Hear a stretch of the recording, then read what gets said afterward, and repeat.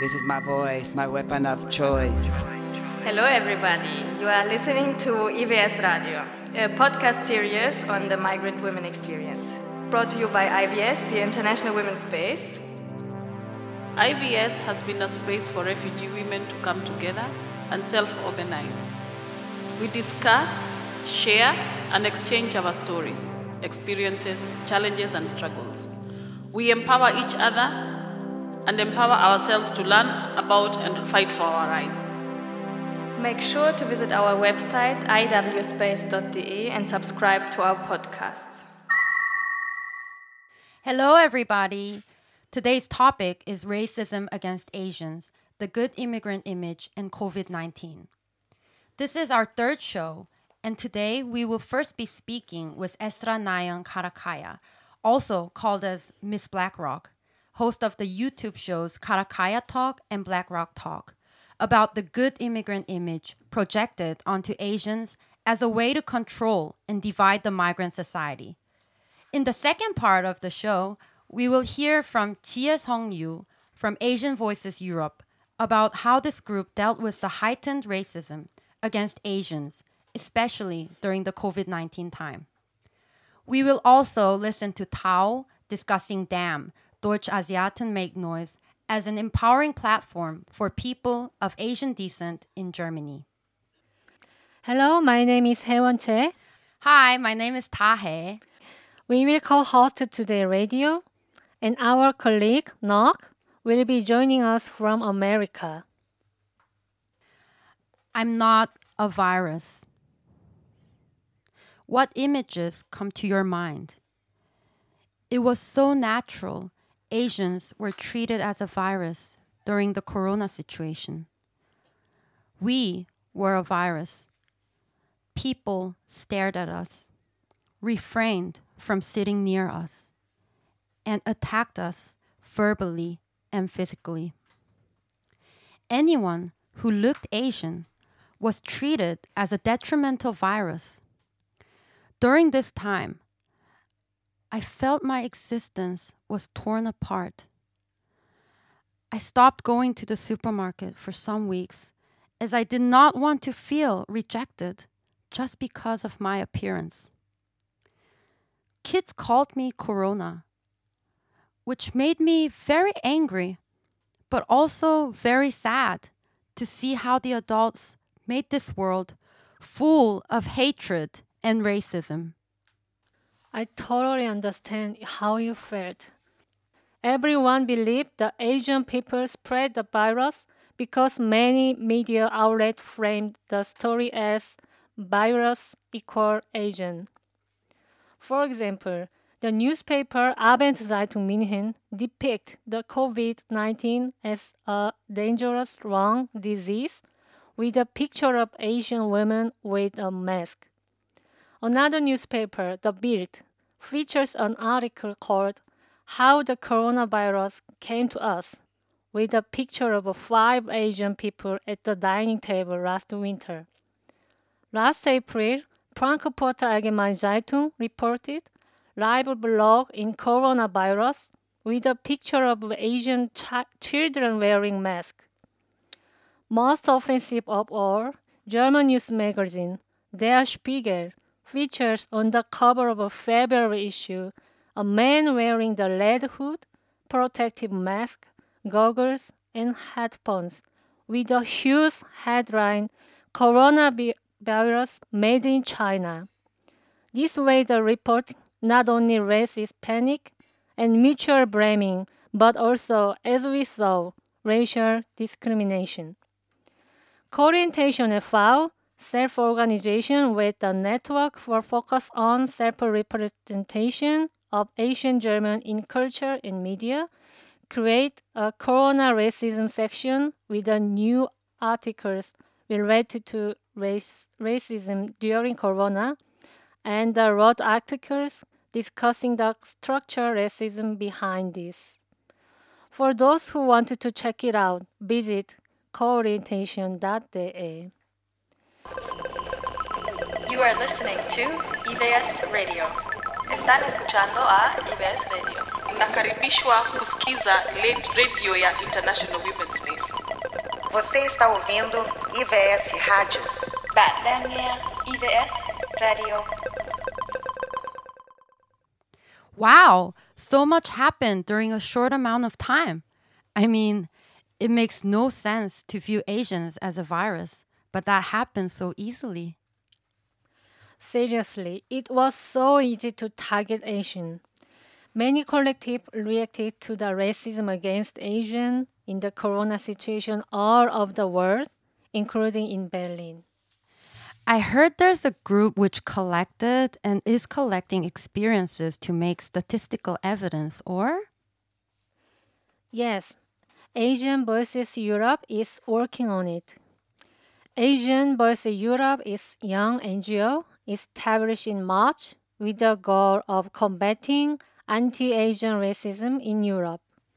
Currently, they are a group of 13 human rights activists, academics, journalists, designers, product managers, and translators. This group has been taking action to uphold the human rights of Asians and Asian diasporas who has been experiencing inflamed racist incidents in recent months in the midst of COVID-19 pandemic. Let us hear the interview with activist Zie from this group for further information. As Zie in Netherlands and we are in Berlin, we agreed to send her our questions and she answered them through audio messages. Could you tell us about the process of how you form Asian Voices Europe organization in Netherlands with your introductions?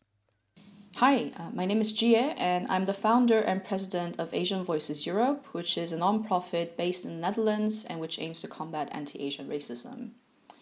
We came to start this organization because, I came to start the initiative back in February or back in March, when I experienced a racist incident myself. As we say, the personal is political.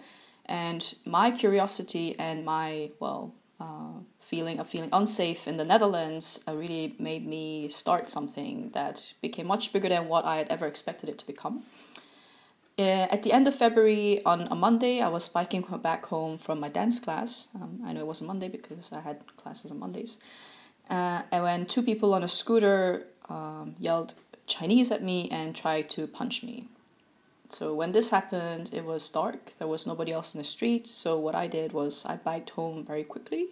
And while I was biking back home, actually, it really angered me because that same morning I had read on the Dutch news that a 24-year-old Chinese-Dutch woman student called Cindy had been attacked in an elevator.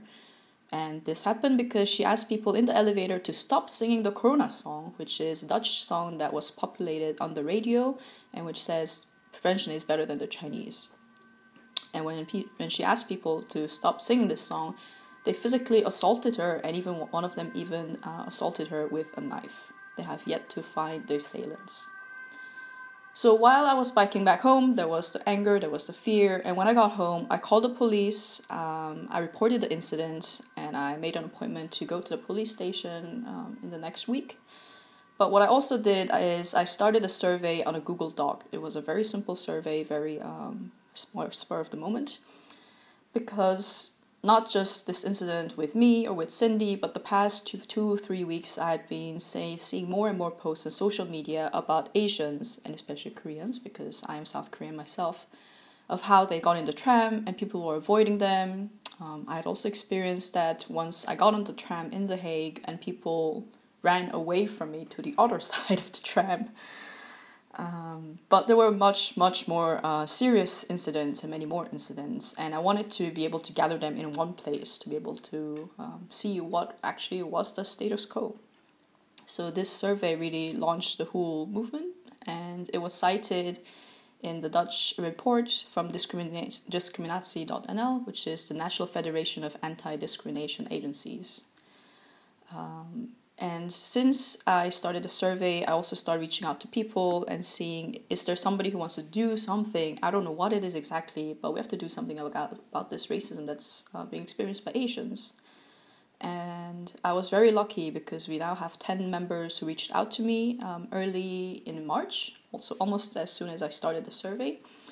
And on March 14th, we had our first group meeting, and now we're at the end of July. So it's crazy how fast time has come and how much we've been able to achieve. Thank you, Jie. According to the survey, most incidents consist of workers calling out coronavirus, often combined with threatening gestures or insulting behaviors like spitting.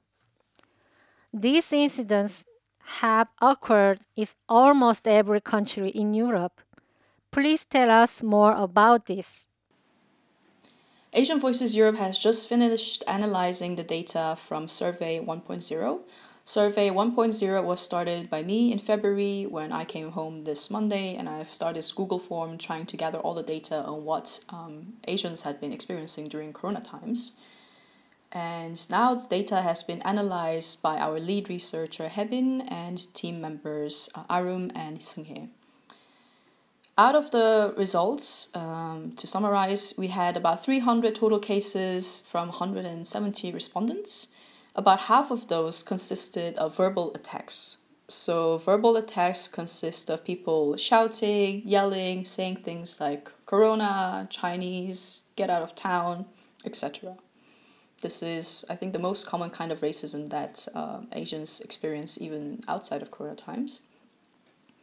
About 60 of those cases consisted of physical harassment or physical assault. So this was when people were injured physically, they were pushed, or in some cases, people threw stones at Asians. And about 90 cases, about 30% of total, or microaggressions. So these are often difficult to define legally and cannot be reported to the police, but are very pervasive. So this could be people glaring at you in public, making racial jokes, doing the split eye motion that is often used to mock Asians, fake coughing, and bullying. And what I found important was that there was a high number of physical assaults, which I had not seen too often in the past. But I could be wrong because there is obviously no complete data on anti-Asian racism. How's your work progressing? To combat those cases of anti-Asian racism, we launched a petition in May, and that was done on wemove.eu. The petition is still ongoing. And this petition was targeting the German Federal Anti-Discrimination Agency, the Antidiskriminierungsstelle des Bundes, and the European Commission Against Racism and Intolerance. We asked them to set up a hotline for reporting hate crimes against Asians, because such a service is available, for example, in New York City. We actually were very happy to receive a response from the German Federal Anti-Discrimination Agency within 3 days of launching the petition, and we had a meeting with them already in June. What happened during the meeting is actually the federal agency does not have the implementation authority to set up such a hotline. Neither does the European Commission Against Racism and Intolerance, because they are more advisory bodies. So what they have been doing to help us is to put us in contact with other German Länder, state-level organizations which may be able to implement such projects, as well as other European networks focusing on anti-racism and anti-discrimination initiatives. The petition has currently 1,500 signatures, but for now we consider that the petition has achieved, somewhat its goal, because it has put us in contact with the German federal agency. Yes, so the first step to solving the problem is defining the problem, which is what we aim to do through the survey. And our next step is, of course, to find solutions to dealing with anti-Asian racism. So those two projects are ongoing at this moment, and we're also recruiting helpers if you're interested. The first project is creating a guidebook on dealing with anti-Asian racism in Europe. So this first project aims all Asian expats and immigrants living in European countries, but particularly we will start out with the cases of the Netherlands and in Germany. And this is for the very practical reason that we have limited resources as a nonprofit that has just launched, and the fact that our members are currently spread out in the Netherlands and Germany.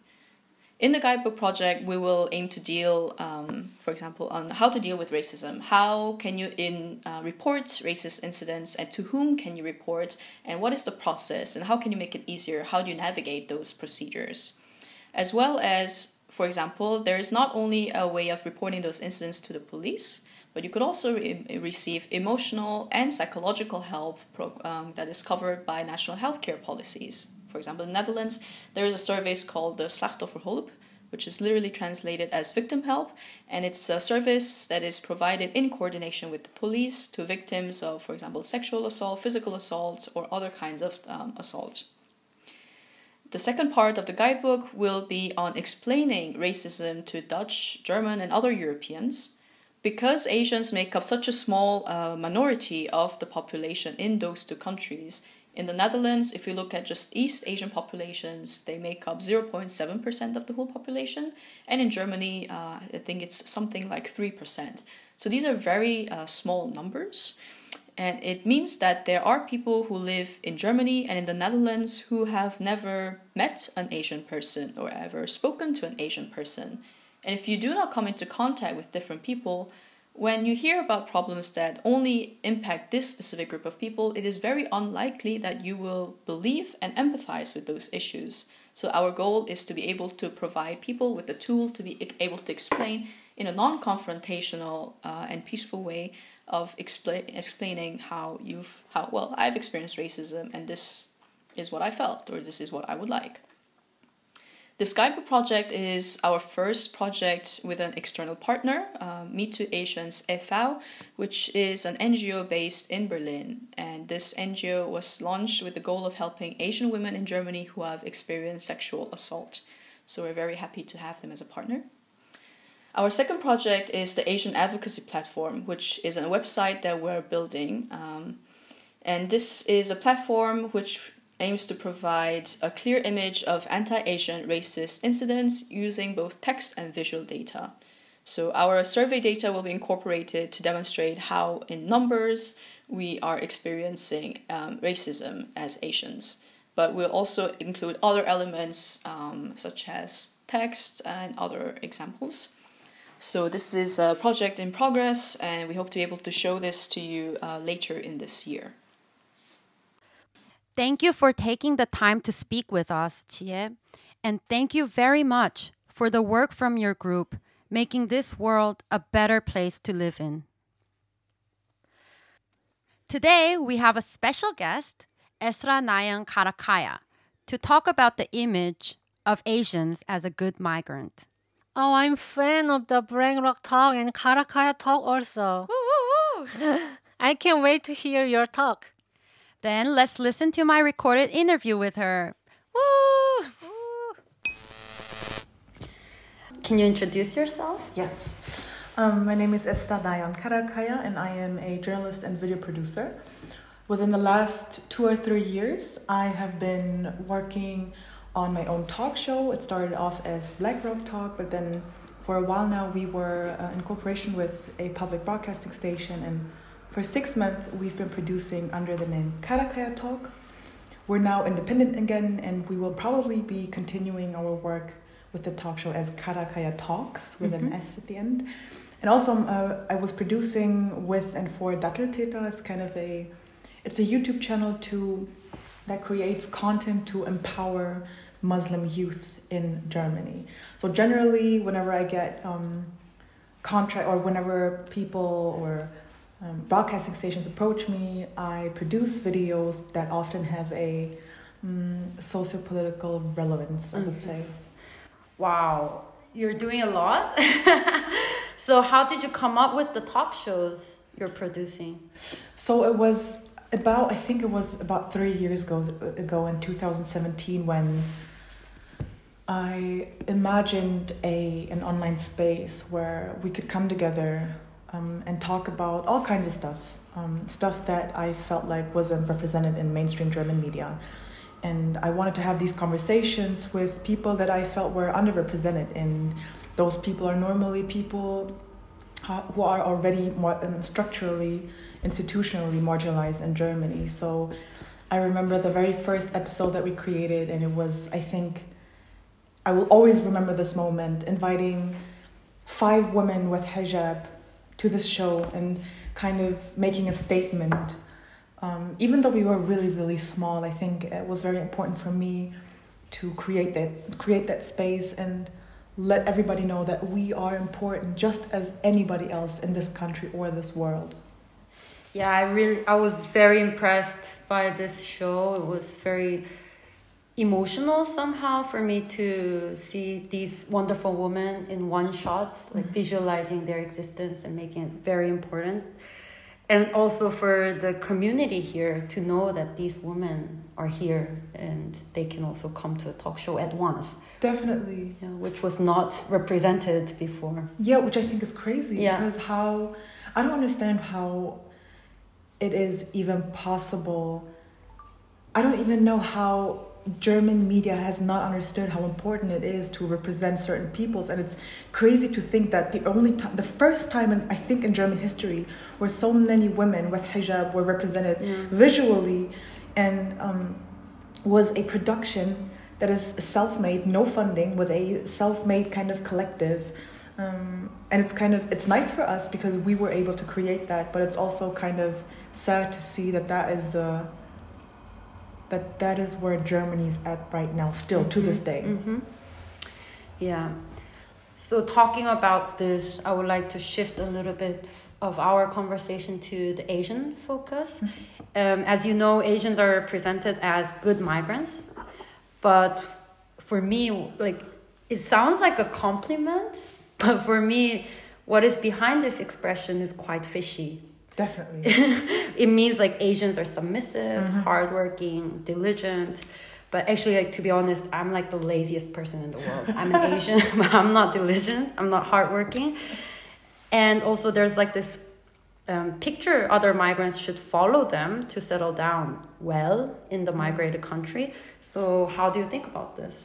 So I definitely agree. There's this kind of narrative that, Asians, South Asians are generally the smart ones, the intelligent ones, but most of all, the obedient ones. And I think that this narrative is used to kind of divide certain communities or minority communities in Germany, right? As in saying, oh, you, community A, you are so obedient and good, even though we're not giving you all the access, but we're giving you compliments, right?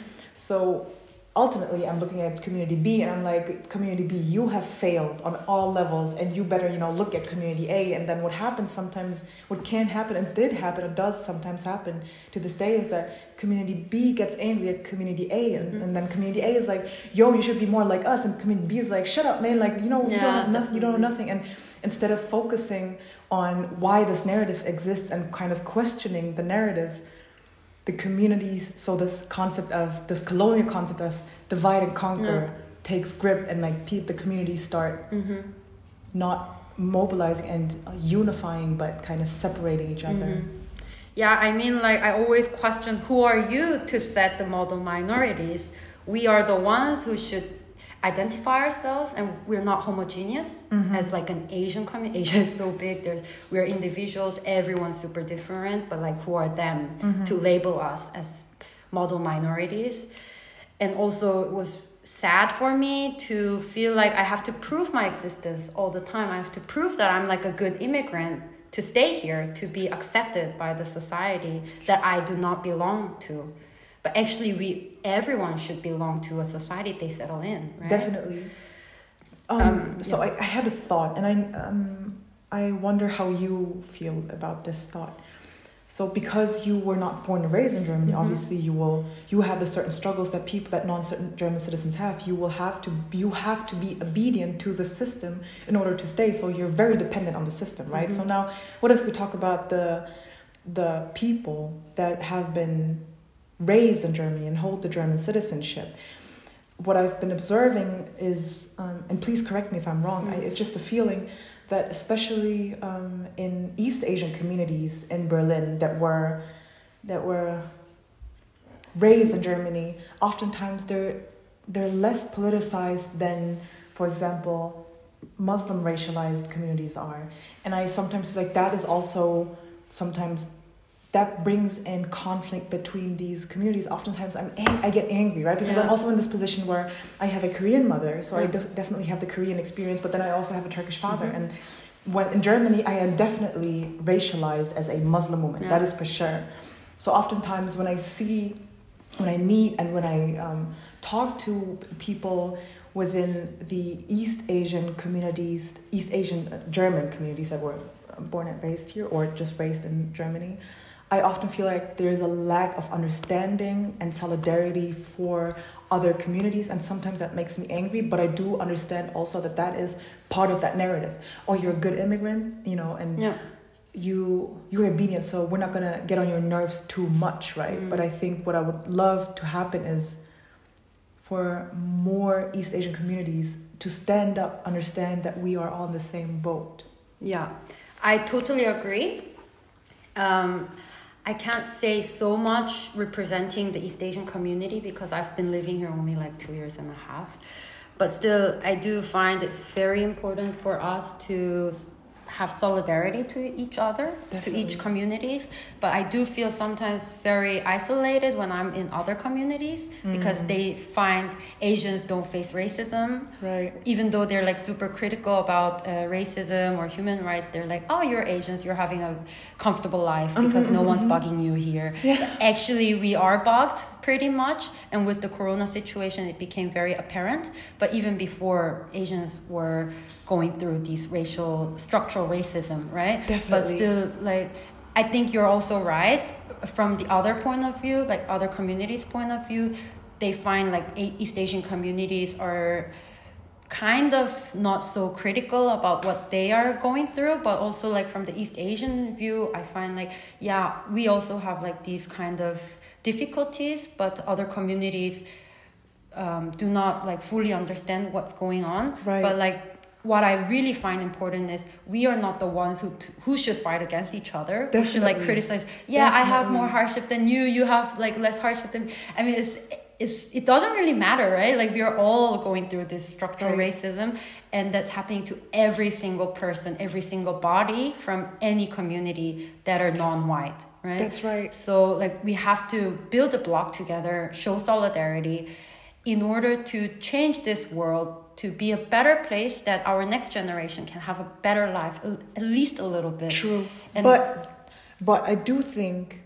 I agree with you, definitely. But I do think there's a difference. So one thought that I'm having is, first, I don't want to generalize. I think before it's a very general observation that I've been doing, and I don't think that's very fair to also all the activists in Berlin and in Germany and the East Asian and South Asian Asian activists that have been working so hard to kind of raise awareness and politicize their surroundings. So shout out to Vicky, Tao, and all the people who have been doing the work for years. And at the same time, yes, you're right that we are all in this together, but I do think we need understanding of each other. I do think that we need to understand what it means being targeted as or racialized as the East Asian. I think it's important that I also know what it means being a dark-skinned Asian. I think it's just the experience is just so different, and I need to know so in order for me to be in proper solidarity. And I also need the people in my surroundings to understand what it means wearing a hijab, what it means being racialized as Muslim, or racialized as Kanek, right? So I think it's very yes, we need to stand together, but also and not let this divide happen, but at the same time have understanding for the different experiences that we make. Yeah, I mean, I can't agree more. And I do think like everyone has their different experiences, but we have to share with each other what kind of experience we have. But sometimes I find, also I sometimes do it this way, we become like selective. We are more focused on the experiences we have, like like what these individuals, each of them have. So they start to focus on that. And when they start to focus on it, they go deep inside, and then it's really hard to understand others' experience. I'm talking with my experience. When I'm like focused on my hardships, my difficulties, I can't really look on other sides. But I do think this is very important for us to have a platform to share our narratives, so we can make a broader platform that's like more united, because we shouldn't be divided, right? Like we should be all together, and that's why we invited you, because we wanted to show through this radio episode that we are all having this problem and we are all together, and that leads to the good migrant image. I'm having this question, okay, if there's a good minority or like model minority, then who is the bad immigrant, who is the good immigrant? And this image is posing on everyone, like we're all influenced by this image.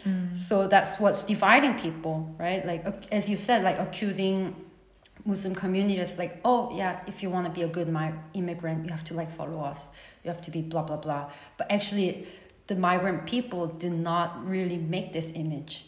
It's by the colonial conqueror, right? I wanted to just ask you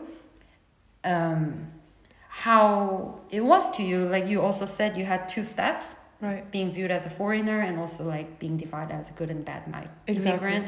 So how was it to you? Was it difficult for you to overcome it, or did you just like not care about it?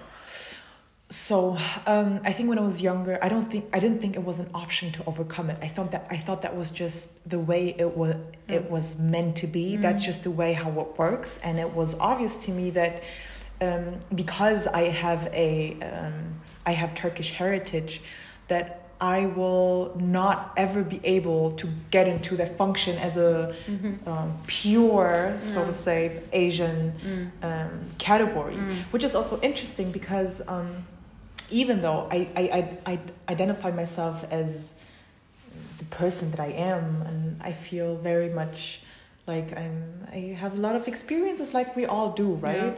That are influenced by our parents or the surroundings. I feel like growing up, people oftentimes didn't feel comfortable accepting that I had something Turkish and Korean in me. They would rather be like, yeah, dad is Turkish, you Turkish girl, you are Muslim, because obviously that gene is just really strong and dominant. That's just the way it is. And the Korean gene that is very submissive cannot win against the dominant Turkish gene. So you are completely Turkish, right? Which I thought was oftentimes stripped me of my Korean identity, which I didn't like, which I didn't understand. I think after a while, when I understood why this was happening, I kind of started not liking this. But when I was younger, I didn't understand. I didn't understand why people were so eager to see me as a Turkish descendant rather as Korean Turkish, right? So that was the beginning, and I just accepted the way it was, the categorizations. But then growing up, I think I started university and I started politicizing myself. I think I was, compared to the people in my surroundings, I was rather someone who politicized herself rather late. And I understood the narratives. I understood the social norms. And that is also when I actively decided to call myself a German out of political reasons. Not because I identified as a German, because out of political reasons. And to this day, often I think we all will notice it. It's still very, very common that Germanness is often used as whiteness. So people will be like, I'm German in front of me, and I'm like, so what if you're German and but you're not saying the white, what does it make, what am I then? We might have been born in the same hospital, but yet still there's something in you that feels so natural to not call me a German, right? I do have to say that interestingly, that because I started using being German as a political method, I did start feeling that way too. I think that was maybe in my mid-20s. But I would have to say that is something that is so irrelevant to me. Because being German, I do understand that I do have a lot of privilege being German, right? It does make a difference living in the global north and having all of these, experiencing all of these privileges that come with a German citizenship. But in a German context, me being German is... I noticed it's not enough to just have that conversation, because it's something, there's a much bigger problem behind that, the identifying as German or non-German. So, yes. Yeah, thank you for sharing your experience. I can feel these people when they see a BIPOC, and then these people say they're like a German, then people can't really accept it because it doesn't fit to their box. Just one story. I have a friend. We went to the doctor together, and he's German. He's born and raised in Germany. He has a Korean mother and a German father. And then the doctor was saying, "Oh, your German is so good. Where did you learn it?" And then he was like, "I'm a German." But she was like, "So where did you learn it? It's really good." I think it's not only his story. Everyone would have experienced this. Of course. So it's so ridiculous for me. What is so special for a German to speak German fluently, right? It's their mother tongue, but they just can't accept it. I swear, man, I remember university, man. I mean, you could be like, okay, maybe teachers don't know, but in university, it was professors who were like, your German is just very good, very good. Yes, I think I can work with you. And I'm there, mind you, because I am dependent on the professor. I'm just like not saying anything, but in my head, I'm like, girl, where am I? I don't want to go home. What is this place? No, I wanted to make this story open so listeners who's listening to the radio, don't ever ask someone that they're German, where they learned their German when they say they're a German person, right? Like, even though they're like BIPOC, they're German, right? Yeah. You don't have to be white. And also, think about the moments when you use the word German. Yeah. Do you refer to yourself as a German? Who else do you refer to as German? And who do you not refer to as German? I think that also is very important. And also, I think that is like basic common knowledge. Not asking why you speak German so well, not asking where you're from, not asking what languages to speak so you can understand, maybe find out where this person might be from. Just chill. Yeah. Just chill and just start a conversation with that person. Get to know the person, right? Not the race of the person. Yeah. Get to know the person. And when you feel comfortable and when that person feels comfortable, it will naturally happen. Come on, yeah, right. So it's very normal. It's so common knowledge, but it's not so common, right? Yeah. Sad to know this. And thank you so much. And then it's really, it would have been hard that you have this good immigrant and bad immigrant image both colliding in yourself, not by yourself, but by other people projecting on you.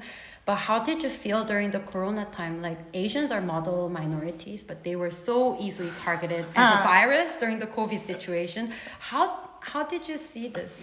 To me, it was like, I told you, it's a lie. This whole model minority thing, it's a lie. Yeah. Once something happens, it's so easy to shoot at or to target Asians, East Asians, Southeast Asians.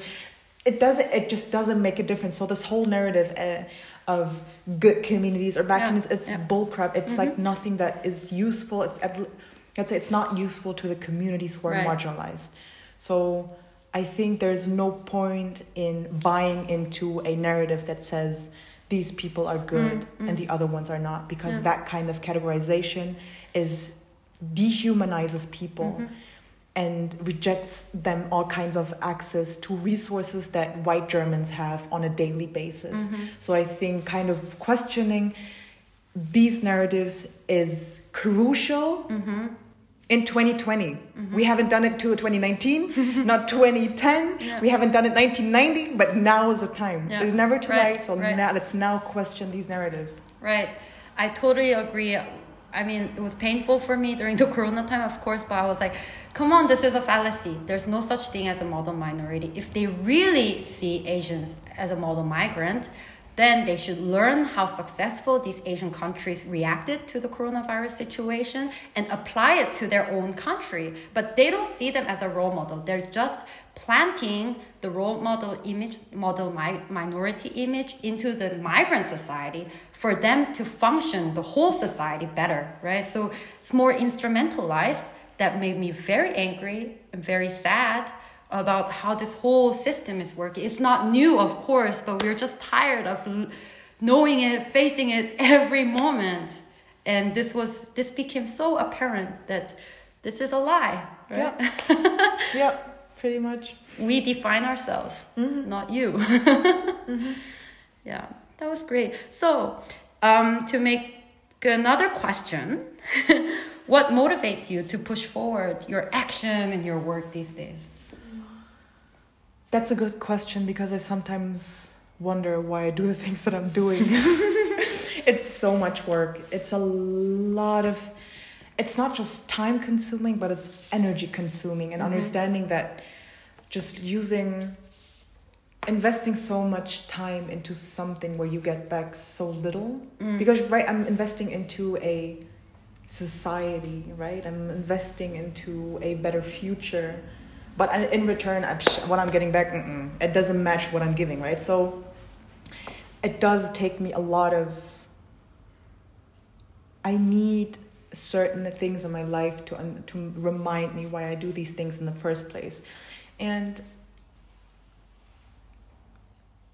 I don't even know. At this point in my life, I don't even know. I would love to be like, it's so important to keep on going, blah, blah. But at this point in my life right now, I am sick and tired. I am sick and tired. I don't even know why I'm doing all of this work. And that is partly also the reason why I think about or plan to go more into entertainment instead of doing socio-political content. Because at the end of the day, once I put out stuff, there is massive feedback that is good but also terrible.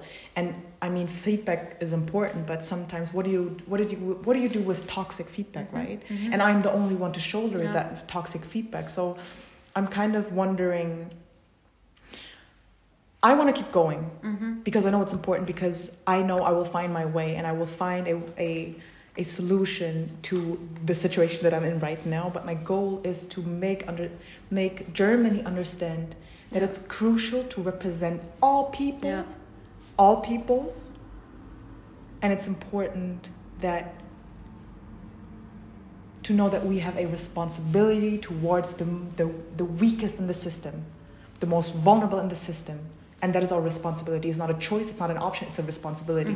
And I'm also holding myself accountable, because even though I do know that I experience certain kinds of marginalization in Germany, structurally and institutionally, individually too, obviously, I also know that on different levels I am privileged. And I have to understand that I need to use these privileges and my responsibilities in order to do good. Thank you for being honest. I think it's so natural. You can be sick and tired because it's not easy, right? It's not. But I have to tell you, you're empowering so many people with your own existence and how you're like projecting yourself, being so courageous to go in front of the camera, telling people, I exist here, we exist here, you exist here. We're all valuable people, right? No matter where you come from, no matter what kind of background you have, you're an important person, and your narrative is valuable and worth to be heard. So I think it's really important what you're doing. Thank you. And I'm very thankful for you to produce so great programs and giving so much inspiration to people and empowerment to people. I think you're a wonderful woman. I'm so happy about it. And I'm very proud of you that you're my friend. So at the end, maybe I would like to say, people who are listening, they should keep an eye on the next Karakaya Talks with the S in the end. And follow the channel, subscribe the channel, and give lovely comments to Esra so she can push forward. But I do think now is the time for you to sort out your soil, make it rest, and then seed your plants again. And then they will grow again, give fruits to people as you have done till now. That's so I'm so thankful for you sharing your experience and your ideas today. It's great. Thank you so much for having me. Thank you very much, women. You are listening to EBS Radio, the Migrant Women Experience, and today's show is called Racism Against Asians, the Good Immigrant Image and COVID-19. After the break, we will hear from Nok, who is currently in the United States, speaking in conversation with Tao, a writer and community organizer, on her collective theme, Deutsch, Asiatinnen machen aus. We will now listen to a song from a film Magic Zipper. The director, Sona Lim, was inspired by the story of her friend who grew up in Brazil as a Black person. This rap comes at the end of the film. Tim, the main character, expresses through the rap that he does not need the Magic Zipper anymore, while the Magic Zipper triggers that he is searching for it.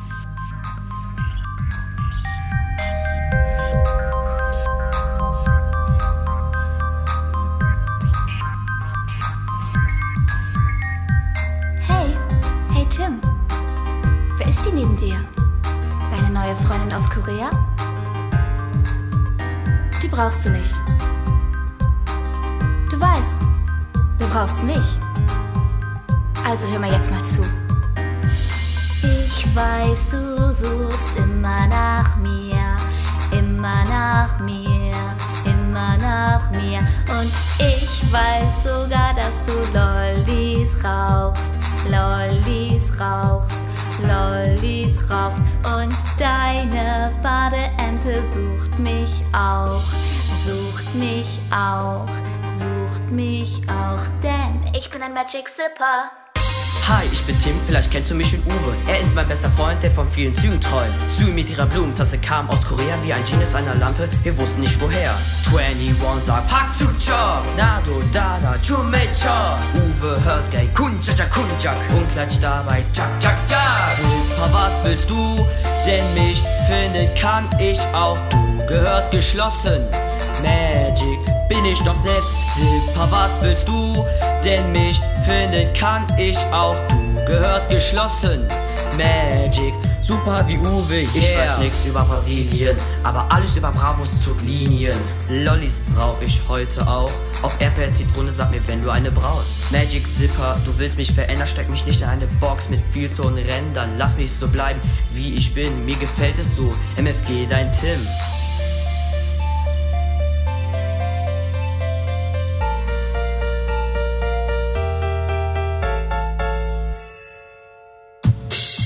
Was willst du? Denn mich finden kann ich auch. Du gehörst geschlossen.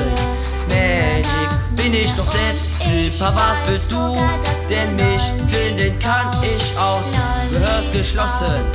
Magic, super wie Uwe, yeah. Du gehörst geschlossen. Magic bin ich doch selbst. Zipper, was willst du? Denn mich findet kann ich auch. Du gehörst geschlossen. Magic, super wie Uwe, yeah.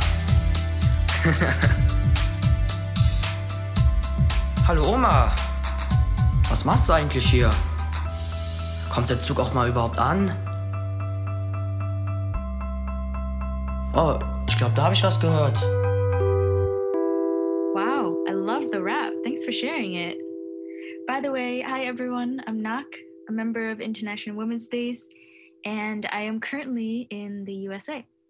There is a whole lot happening right now in the US. I think especially within the Asian American community, I feel like there's a reckoning taking place around what it means to be racialized as Asian and coming to terms with the role that we play in racism and white supremacy. I had a really great conversation with Tao, a writer and organizer based in Berlin, about all of this, and I'm really excited to share it with you. So let's listen to the conversation, shall we? Tao, can you introduce yourself and then also the collective DAM that you created?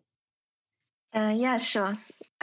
First of all, thank you for reaching out to me and inviting me to talk on the International Women's Space podcast.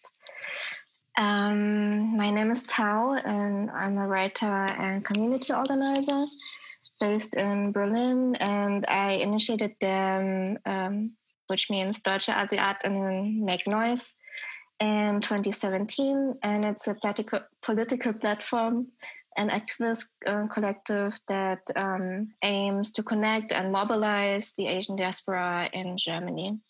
And yeah, maybe to introduce them, I would perhaps start also how I started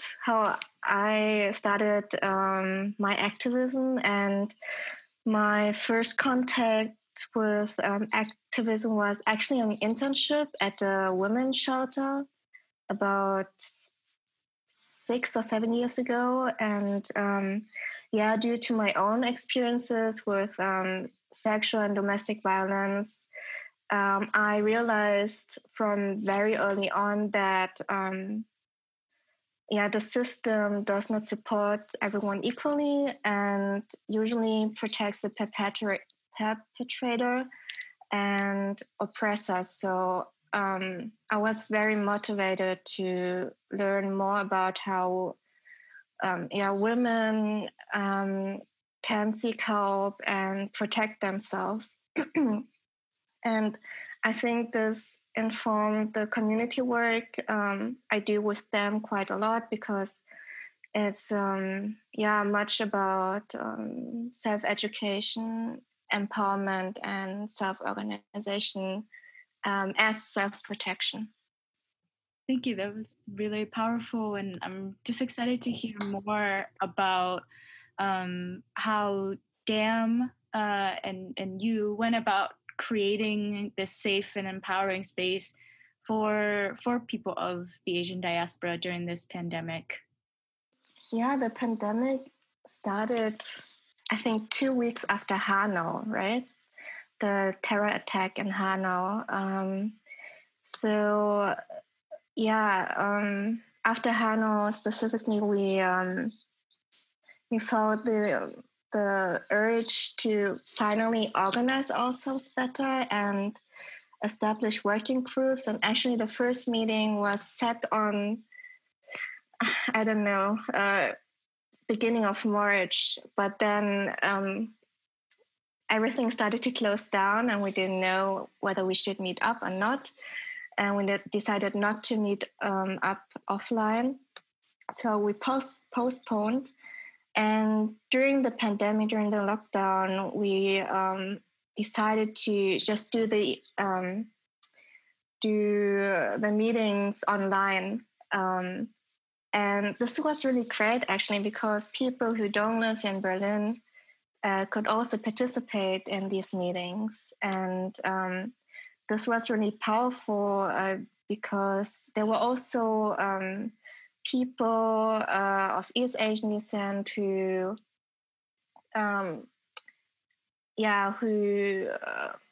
even for the first time experienced racism due to Corona, and were not politicized at all, but just needed some kind of space where they could talk about it or became interested in becoming more political or active in such community groups. And so this meeting became a space of people with many different backgrounds. And at this event, we started to establish working groups and distributed work. And for me, it was so much more empowering, like the fact to empower people to do something instead of being a person who talks about anti-Asian racism only. It's because DAM has never been something that tried to represent a group or represent a problem or be like the voice of the Asian diaspora. It was more of a space where people can come together, empower each other, and then feel empowered to also do something. It was not only about being seen and heard, but actually take actions. So now I kind of want to talk about the fact that not only were we seeing racism against Asian people, of course, during Corona, there were also reports of racism against Black people in Asian countries. DAM recently organized a lot of events that were focused as well on taking action to build Black Asian solidarity and to create space for reflection around what it means for us to be in solidarity. So how were you seeing anti-Blackness within Asian communities? And what was the purpose you saw in creating these events to go about addressing this anti-Blackness? This is what I could observe in the DAM group as well when we discussed it, that sometimes people would say that we can also discuss one racism. Like it's either we talk about anti-Asian racism or we talk about anti-Black racism. And there's often that understanding, okay, if we only talk about anti-Blackness, then we kind of ignore our needs as well, because I also encounter racism, and why does nobody talk about anti-Asian racism, and what about pandemic racism? No? And pandemic racism is not only anti-Asian racism, right? It's something that I guess sparked interest a lot in the media also. There was a lot of media, relatively quite a few coverage of anti-Asian racism here in Germany also, and in other European countries. We just have to make clear that these issues happen side by side. It's not like either or. And this mindset is also quite colonial, because you are kind of forced to just concentrate on one. I mean, this is also how the media functions too, that they cover this topic and then this is what we're supposed to concentrate on now. And then they cover this and then this and then this. But this is not how this should work. Oh, what I also wanted to say was that we definitely need to talk about colorism in our Asian communities.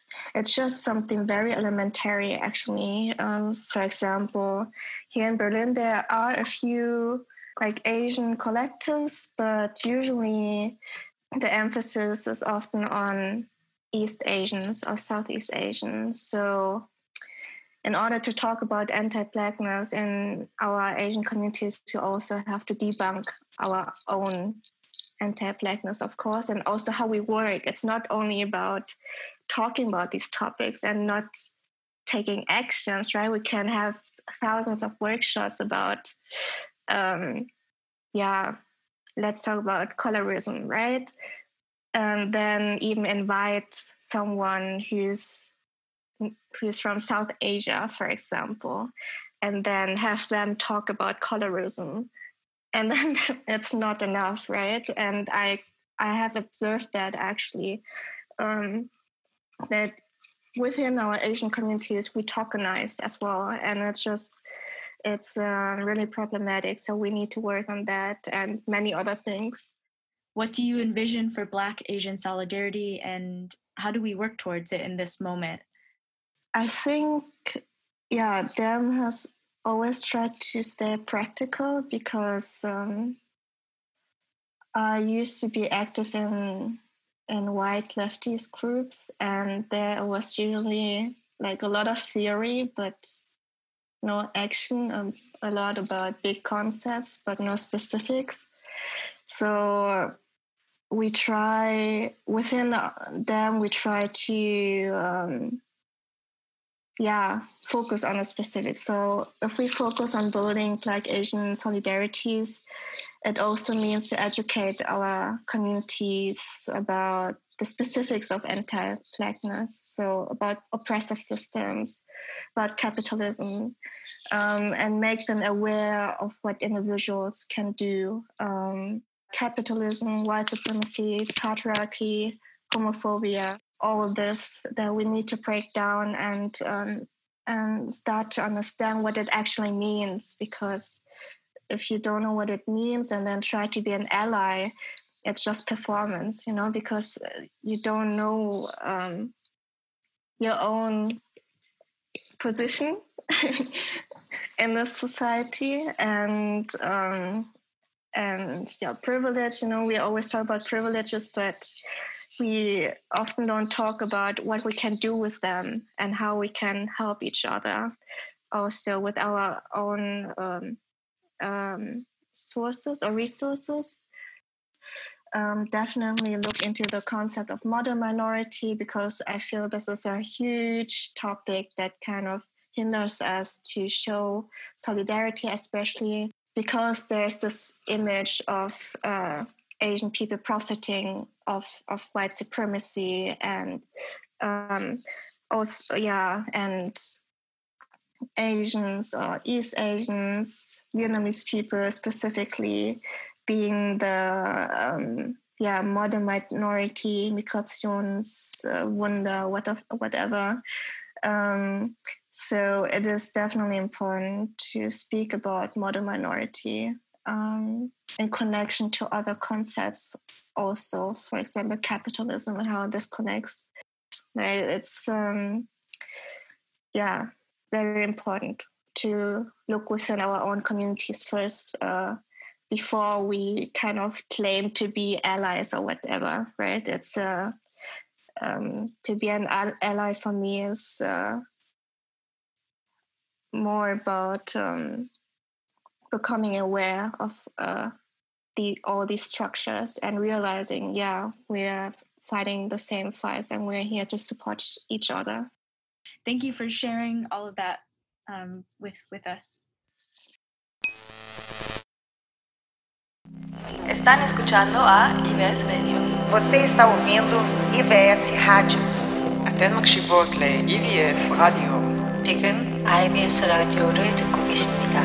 Karibishwa kusikiza radio ya International Women's Space. Thank you, Tao, for your great inputs and your great work. I hope many listeners support DAM's important actions. Now we will listen to a song from a project by DJ G, Tsukasa Yajima, and Sona Lim called My Little Peace Statue. The peace statue is made to remember the history of women drafted as sexual slavery by the Japanese military during the Second World War, also known as comfort women. So it will never happen again to the next generation. The statues are installed in many places, but there are also little ones that we can buy and carry around, put it on our desks.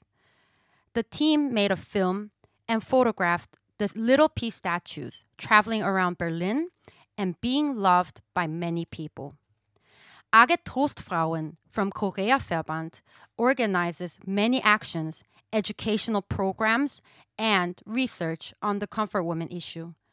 They're currently having a permanent exhibition called Comfort Women and Our Joint Fight Against Sexual Violence in their office in Moabit. This exhibition links structural sexual violence in diverse regions and gives space for visitors to participate in further action. Please visit their website for more information and send an email to mail@koreaverband.de to join their work or visit the exhibition. So, coming back to the My Little Peace Statue project, this song contains names of the victims of the comfort women system all over the world with different voices. We would like to say their names, who are victims of sexual violence, structural racism, and police violence. 雷桂英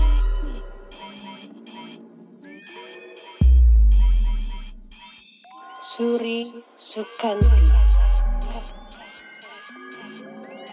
Suri Sukanti,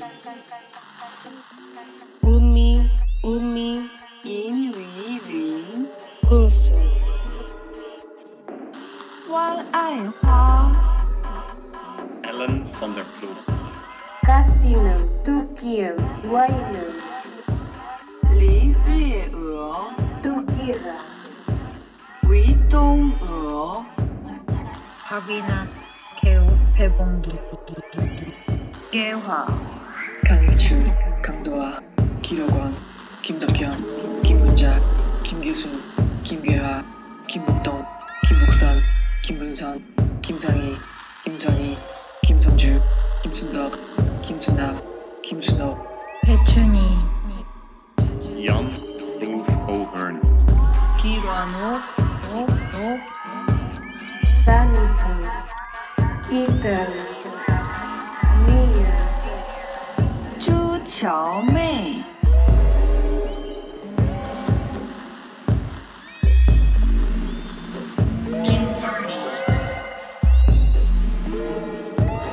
郭希翠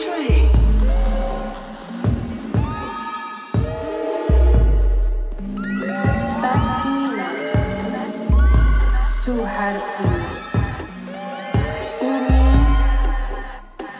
박옥량, 전원남,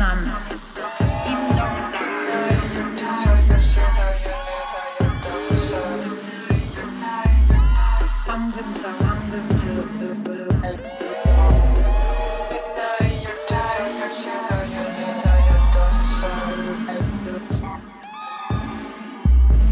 우은성,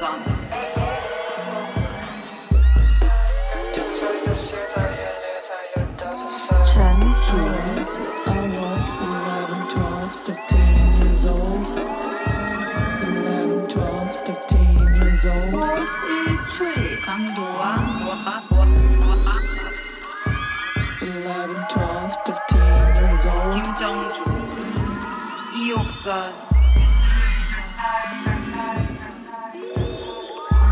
I was 11, 12, 13 years old. 이동령, 刘荒桃， 이용량,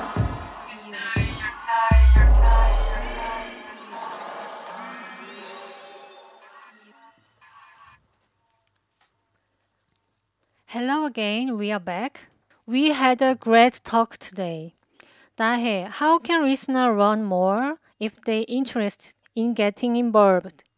Yeah, so there is hashtag Migration Festival Deutschland, which is hosting many events to share the narratives of people with migrant backgrounds in their own way of expressions. International Women's Space is a corporation partner of this festival. Due to the current situation, the festival cannot be hosted in person.